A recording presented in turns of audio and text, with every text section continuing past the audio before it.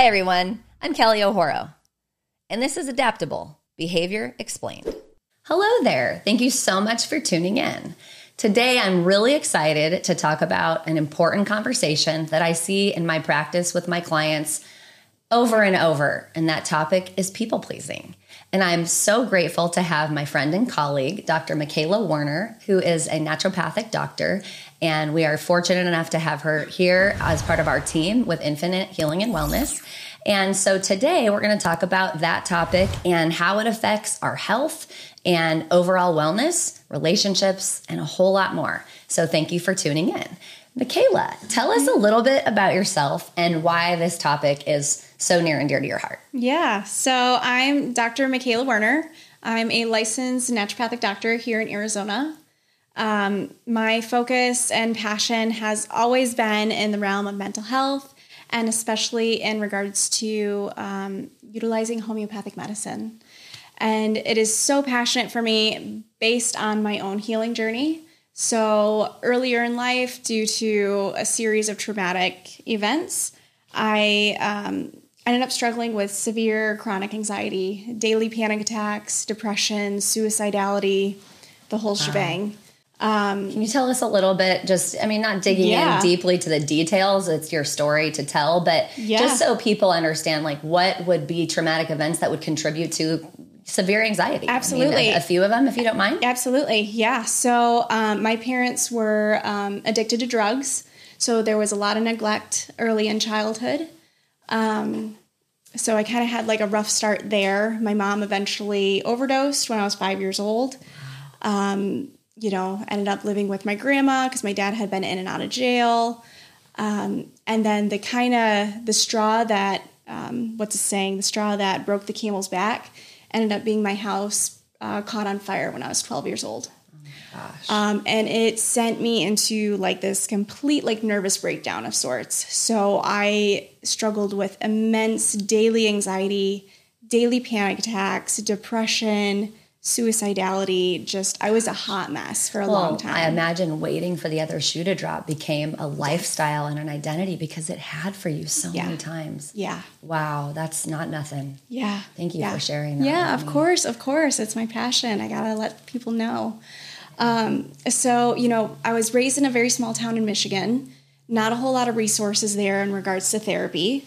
But I saw numerous psychiatric providers who basically prescribed me, medication after medication, and unfortunately fell into like the snowball effect of polypharmacy. So like they would prescribe one medication, which would create a symptom or a side effect to which another medication would be added on.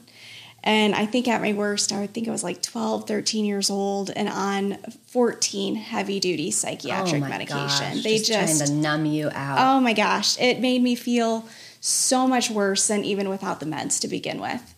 In hindsight, I most definitely was overdiagnosed, misdiagnosed, and very much overmedicated. So ergo your passion for naturopathic medicine and trying to dig at a more holistic approach to healing. Yes. That became like how I realized that conventional medical system doesn't necessarily help one to truly heal necessarily.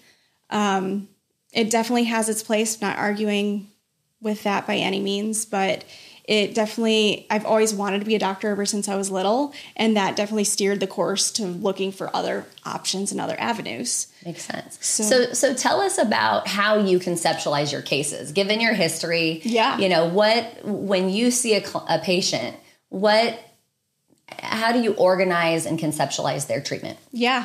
So when I see a patient for the first time, our first appointment is 2 hours long. We go through literally everything and anything that they're experiencing. So any and every mental, emotional symptom, as well as any physical symptoms that they're experiencing. We are really taught to address the body as a whole. So one of our philosophies in naturopathic medicine is totally totem. So treat the body as a whole instead of, just focusing on this one issue or this other issue. We're looking at the whole picture, so to speak, to really get a whole case of what's actually going on. And based on my own experiences from seeing other psychiatric providers, it was almost like I felt like I was just a number, so to speak. I felt like I wasn't really heard or listened to and honestly, like there's only so much that can be done in 10, 15 minutes with a patient. You really can't get a whole history of what's actually happening there. That makes sense. So that really steered the course where I was just looking for other avenues to explore and ended up discovering the field of naturopathic medicine. Saw a naturopathic doctor myself who also had specialized in a modality of medicine called homeopathic medicine. And he had prescribed the right remedy for me at the time was silica. And I kid you not, it was like I could feel the sunshine on my face for the first time again. Wow. Completely changed my life. That's so empowering and rewarding. And yes. Talk about emotion accelerating something that we're learning. Yes. It taught you this is the real deal for you. It was like, this is the answer. This is what I've been looking for my entire life.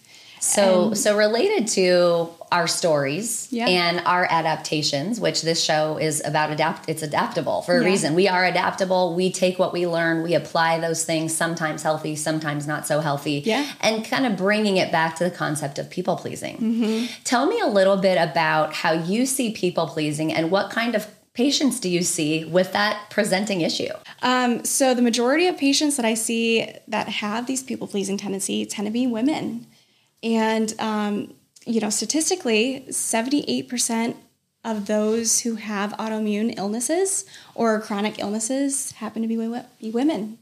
So I really think it's a huge factor in terms of, an obstacle to cure is what we would call it in terms of health. So people pleasing, identifying that, working on that is so essential in order to help the body heal.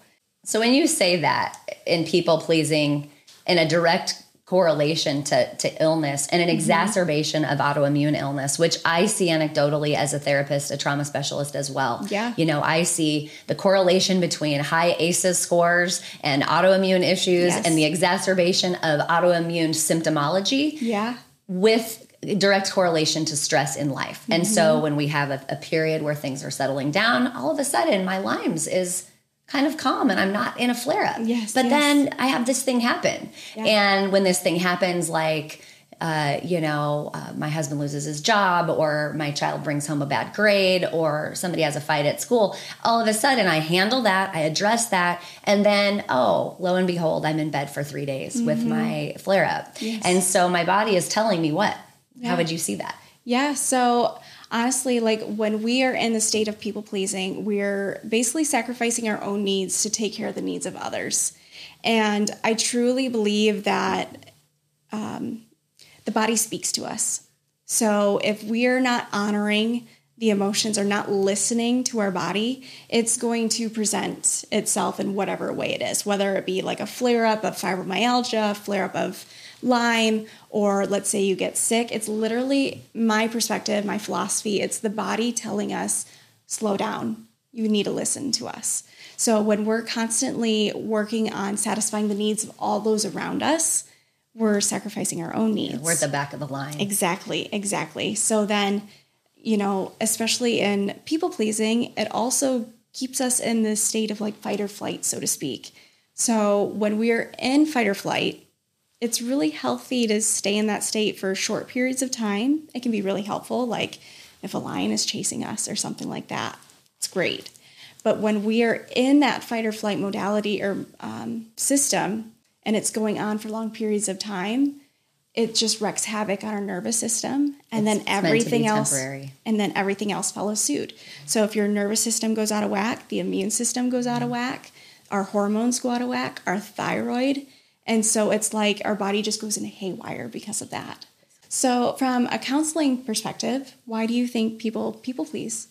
From a survival strategy, I think it's a way to create illusion of control in an otherwise powerless environment. So if I have a lot of chaos in my world and I'm a little kid and I try to start sizing up what's happening around me and I can make things better, I can make sure, my shoes are put away, and I can make sure my homework's done, and I can make sure that mommy's okay, and I can make sure that I'm really quiet when daddy comes home because he gets angry if I'm not. And I do all of these things in an attempt to control my environment. I say attempt on purpose because we really don't have any control over our environment. Yes. It becomes a habituated pattern of response to inorganically try to control our environment, and pleasing becomes a habit. And so what population do you see this with the most? Definitely women. Why do you think that is? Sure. I think society places a lot of pressure on women, especially to be caretaking everybody else, whether it be family, whether it be your parents or your children, your husband, your partner. I think they have a lot of pressure on us to take care of everybody else but ourselves. And so a lot of times we end up succumbing to that pressure and kind of putting ourselves on the back burner, so to speak. So when it comes to these adaptable responses of people pleasing, how do you see it happening for others? Maybe even how do you understand that it started for you? So in my personal case in particular, so my parents were addicts. A lot of time I grew up, I think from a very young age, from 2 to 6 years old or so. And my parents would often, go in the bedroom and do drugs. And so I was left alone for long periods of time. And although now I understand they were trying to protect me from seeing them in that state, it created this belief that I wasn't wanted or that I wasn't good enough, so to speak. So I carried that belief with me. And I always tell people it's like we create these beliefs at a young age, and it becomes the lens through which we see the world. So in my case, I had this belief that I wasn't good enough. I wasn't wanted. As soon as people would see me, they would leave me, this fear of abandonment. Right. And I would see that in my career, in my relationships, literally it was a lens through which I viewed the world. Really compromised your sense of trust that it was safe to be vulnerable in the world. 100%. And so it creates this need to be just right all the time. Yes. Oh, and perfectionism is a massive shame shield, and it is so exhausting, and it's like 20 tons of armor to carry around a perfectionism shame shield. Absolutely. For sure. Absolutely. So tell us about how homeopathy helped you to put that down. And how does that work? Yeah. So I always tell people, I feel like the first homeopathy really helped to spark that first layer of my healing journey. So when I was placed on the right remedy for me, it was I think I said before, it was I could feel the sunshine on my face for the first time again. I don't think I truly understood how nervous I always was or how anxious I always was until I wasn't anymore, because that had been my sense of normal for my entire life. And it really helped me to become a more empowered version of myself. When I was placed on the right remedy for me, it was I was able to, cultivate a more sense of safety. And so I was able to establish boundaries with others. I had a series of toxic, abusive relationships that I would, perpetuate. It's like the same person, just in a different body, so to speak. Reenacting that unresolved childhood trauma. Yes. Somebody that was familiar to you, like one or both of your parents. Exactly, right. Exactly. Along with the fear of abandonment, because I'll do anything to keep them around. Please don't leave. That was kind of my inner child trying to cultivate subconsciously a sense of safety, although I didn't consciously know it at the time. Of course. So when I was placed on the right remedy for me, over time, I started establishing more boundaries for myself, and truly believe it's how I was able to let go of the toxic, abusive relationship that I was in. And that was freeing. It was the most empowering. I can't even express it into words how empowering that moment was, to consciously leave that relationship because of that fear of abandonment was still present, but then to leave that relationship and to be oh, I'm okay now. Oh my gosh, I'm free. I felt so free and so empowered. So for a toxic relationship, it probably is a lot more obvious as far as the negative consequences that it had for you and being in one of those relationships. But for those of us with less obvious damaging habits, but while still people pleasing to an over functioning extreme, what are some of the warnings or consequences we might want to share with our listeners about what happens in our systems when we start to learn how to set boundaries and to say no when we mean no and only yes when we mean it. Right. And we stop making other people's needs more important than our own. What can that look like in our relationships? So in terms of like setting boundaries, and I feel like there's often this misconception of, it's important to set boundaries maybe with, maybe like in friendships or maybe like your employer, so to speak, but like boundaries are super healthy in any and every relationship that you have. And that wasn't something that I found out until later on, where I finally was able to cultivate a sense of safety utilizing homeopathy, where I could say, no, I don't have the emotional capacity for that. And really that helped to honor my own body's needs. And prioritize what's going to be okay for you and not okay for you, as opposed to just with that survival strategy. Yes. So I totally am a major believer in homeopathy as well. And in conjunction with EMDR therapy, it's like, it's money. It's game so changer, awesome. And I personally struggled with Hashimoto's from just a lot of, chronic stress in my life and my relationships and things like that. And an allergist actually discovered it. I didn't really know what was going on. And he said, "Did you know?" And I said, "I did not know." And so, and that's medically not technically able to be cured. Yet when I had a homeopathy doctor, my naturopathic doctor, in conjunction with my EMDR therapy, the blood work doesn't show that I have Hashimoto's anymore. My thyroid is still shot and I have to take a supplement to help because there was too much damage. But it's not the autoimmune. Right. It's and so beautiful. So amazing. So can you tell us a little bit about how you understand homeopathy to work with EMDR therapy? Yeah. Homeopathy is amazing with EMDR therapy. I utilize it myself. So I always tell people it was like discovering homeopathy took me to one layer of my healing journey. And then when I discovered EMDR therapy, it took it to a whole nother level. And so even to this day, I utilize both. It can be so transformative and really helps to ease the process of EMDR therapy. Because a lot of times if we just jump into EMDR therapy, it can be kind of traumatic at times. You're literally like going through old trauma stuff that maybe you've spent years and years ignoring, repressing, not looking at. Right. And that in itself can be incredibly uncomfortable. And so when somebody's established on the right homeopathic remedy for them, it helps to equilibrate their nervous system. So they're able to maintain that sense of safety, even though they might be bringing up old stuff that they're not used to looking at, or that might be more debilitating, so to speak. So tell me if I'm understanding this right, because I refer a lot of clients to a naturopathic doctor and to you for homeopathy specifically. Yeah.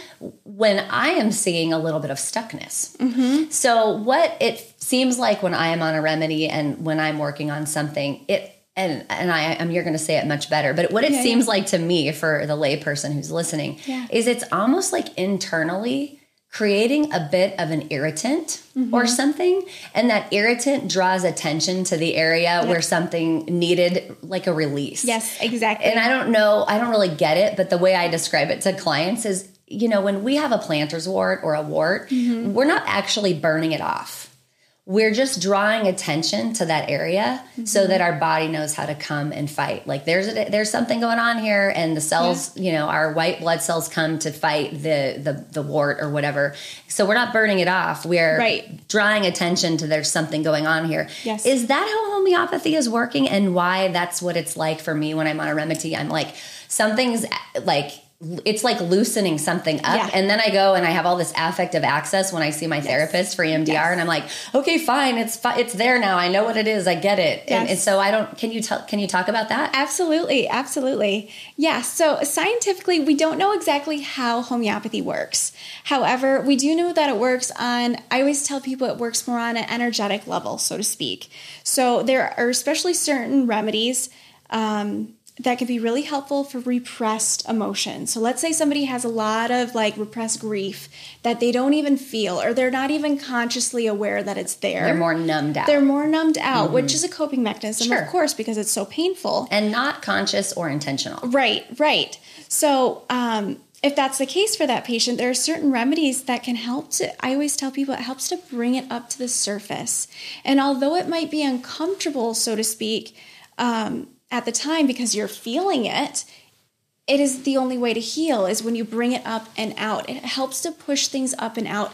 And when people tend to be stuck in certain, whatever they're processing through EMDR, like let's say they're processing, they're stuck through a moment of grief or anger or something like that, or resentment or betrayal, whatever it is that they're actually processing, and things aren't just moving like it should, there are actually certain homeopathic remedies that you can bring on board that will help to loosen that up and bring it up. And the transition that I've witnessed myself, that I've heard from other therapists, I see it. Brings it right up and just makes it so much smoother for that energy to be up and released, if that makes sense. So although as an adaptation, our bodies do a great job defending against emotional overwhelm, one of the ways is through repression. It's like, if I want to be done with these symptoms once and for all, I have to allow for them to exit. Yeah.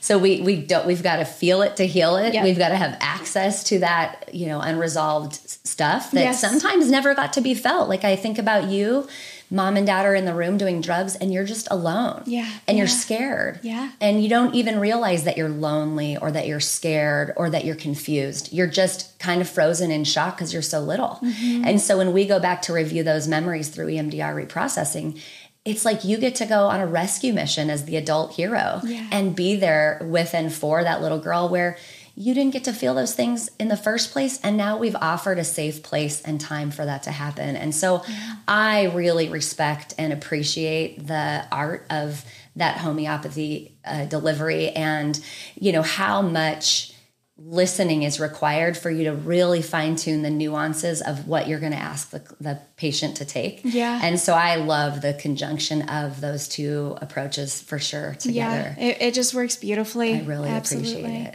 So. Yeah. And I kind of want to put out there too, homeopathy it's a very gentle modality of medicine. So if somebody isn't necessarily ready, let's say they have a lot of repressed memories because the trauma they went through was so intense.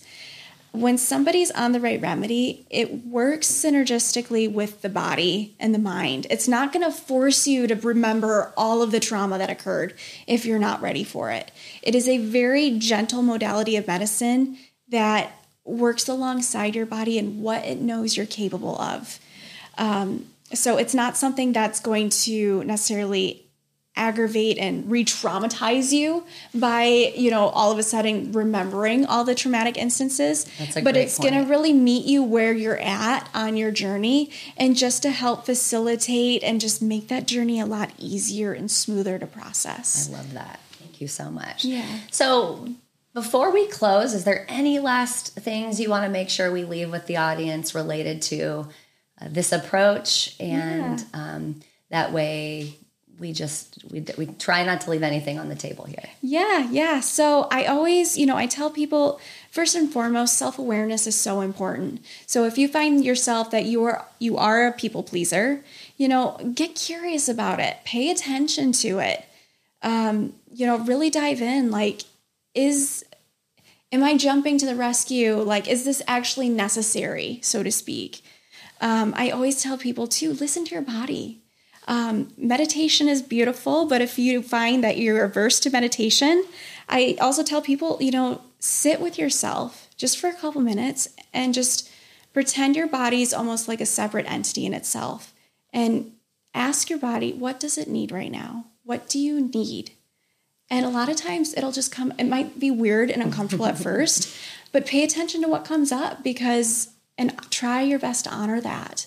Listen to the dashboard. It's got the data. Exactly. Your body knows best. Your body knows best.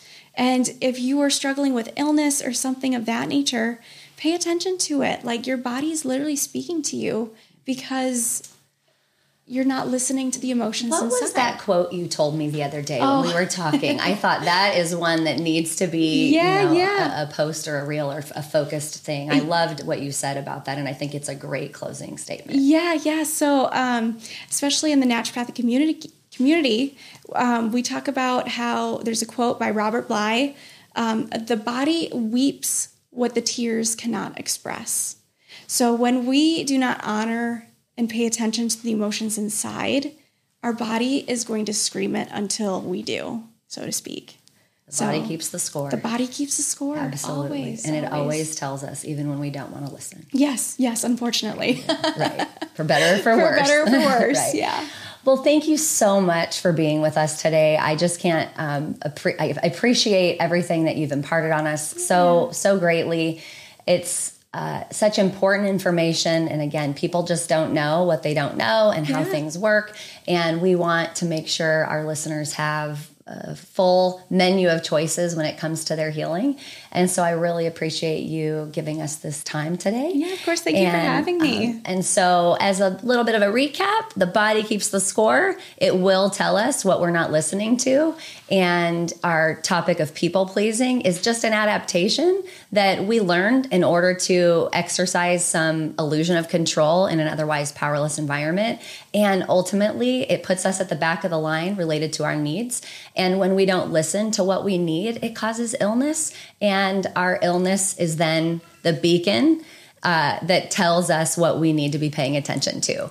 So hopefully you find this information helpful. And if you'd like to learn more, please look at the links in our comments below. And if you have any stories you want to share about your healing journey, we'd love to hear from you. So thank you for listening. And don't forget to lead with love. It'll never steer you wrong.